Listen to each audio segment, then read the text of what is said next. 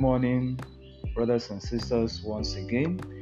I welcome you to Word of Life, a daily podcast offering you, dear listeners out there, inspiring Word of God based on the Catholic doctrine. Today, Friday, December 1, 2023, I want to read from a pamphlet titled The Catholic Response to New Christian Movements, Objections and Misunderstandings.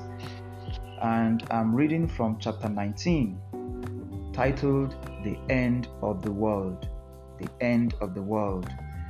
Now, there is the fundamentalist point of view and then the Catholic doctrine point of view. So, what is the fundamentalist point of view about the end of the world? The Bible can tell us something about the end of the world. It speaks of a great conflagration. 2 Peter chapter 3, verse 10. The book of Revelation describes the events leading up to Christ's kingdom. We have to take this text literally. That's what the fundamentalists will tell you.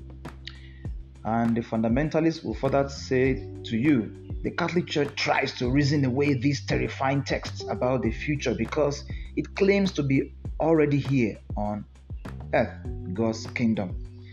Now, that is a fundamentalist point of view. Now, listen to the Catholic doctrine point of view. And there are 7 points I would like to share with you. Number 1, the end, consummation, or extinction. Our faith tells us that the world was created by God, that it is good and purposeful and will be brought to its consummation by Him. But does this mean that the world will come to an end? It all depends on what one means by end. End can mean the goal or purpose for which something exists, or it can mean the temporal termination of something, that point of extinction beyond which it ceases to exist. Very often, these two meanings of end are confused, giving rise to a plethora of distortions regarding the ultimate future of the world. Number 2, a universal conflagration. In fundamentalist circles and in popular literature, the end of the world is commonly pictured as the moment of the great conflagration when the world will be annihilated by fire. This would seem to be the literal meaning of texts like 2 Peter chapter 3, verse 7 to 13. However, in 1459, Pope Pius II condemned the view that, quote, the world must naturally be consumed and end of quote. The great medieval theologian St. Thomas Aquinas held that nothing in the world will ever be totally annihilated. These quite traditional views should serve as a caution for those who are inclined to read the text of 2 Peter as a literal description of a cosmic event. Neither scripture nor tradition support a speculation about a natural end, that is, annihilation of the physical universe. What scripture is concerned with is the goal or destiny of human history, which will be manifested in the parousia. And number 3, parousia. The parousia, or second coming of Christ, will be the manifestation of Christ's lordship of creation and the arrival of the world at its destiny. This means the definitive establishment of the kingdom of God and the victory of God over all powers hostile to His will.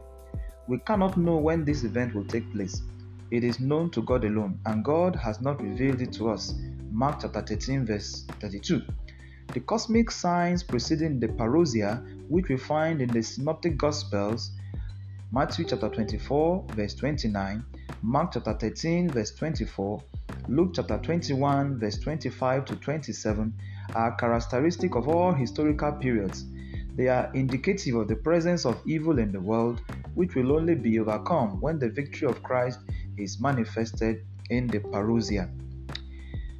Thank you for listening for this first part. For the second part of the Catholic doctrine point of view, we shall have that tomorrow. That is number 4, 5, 6, and 7. May God bless His word in our hearts through Christ our Lord. Amen.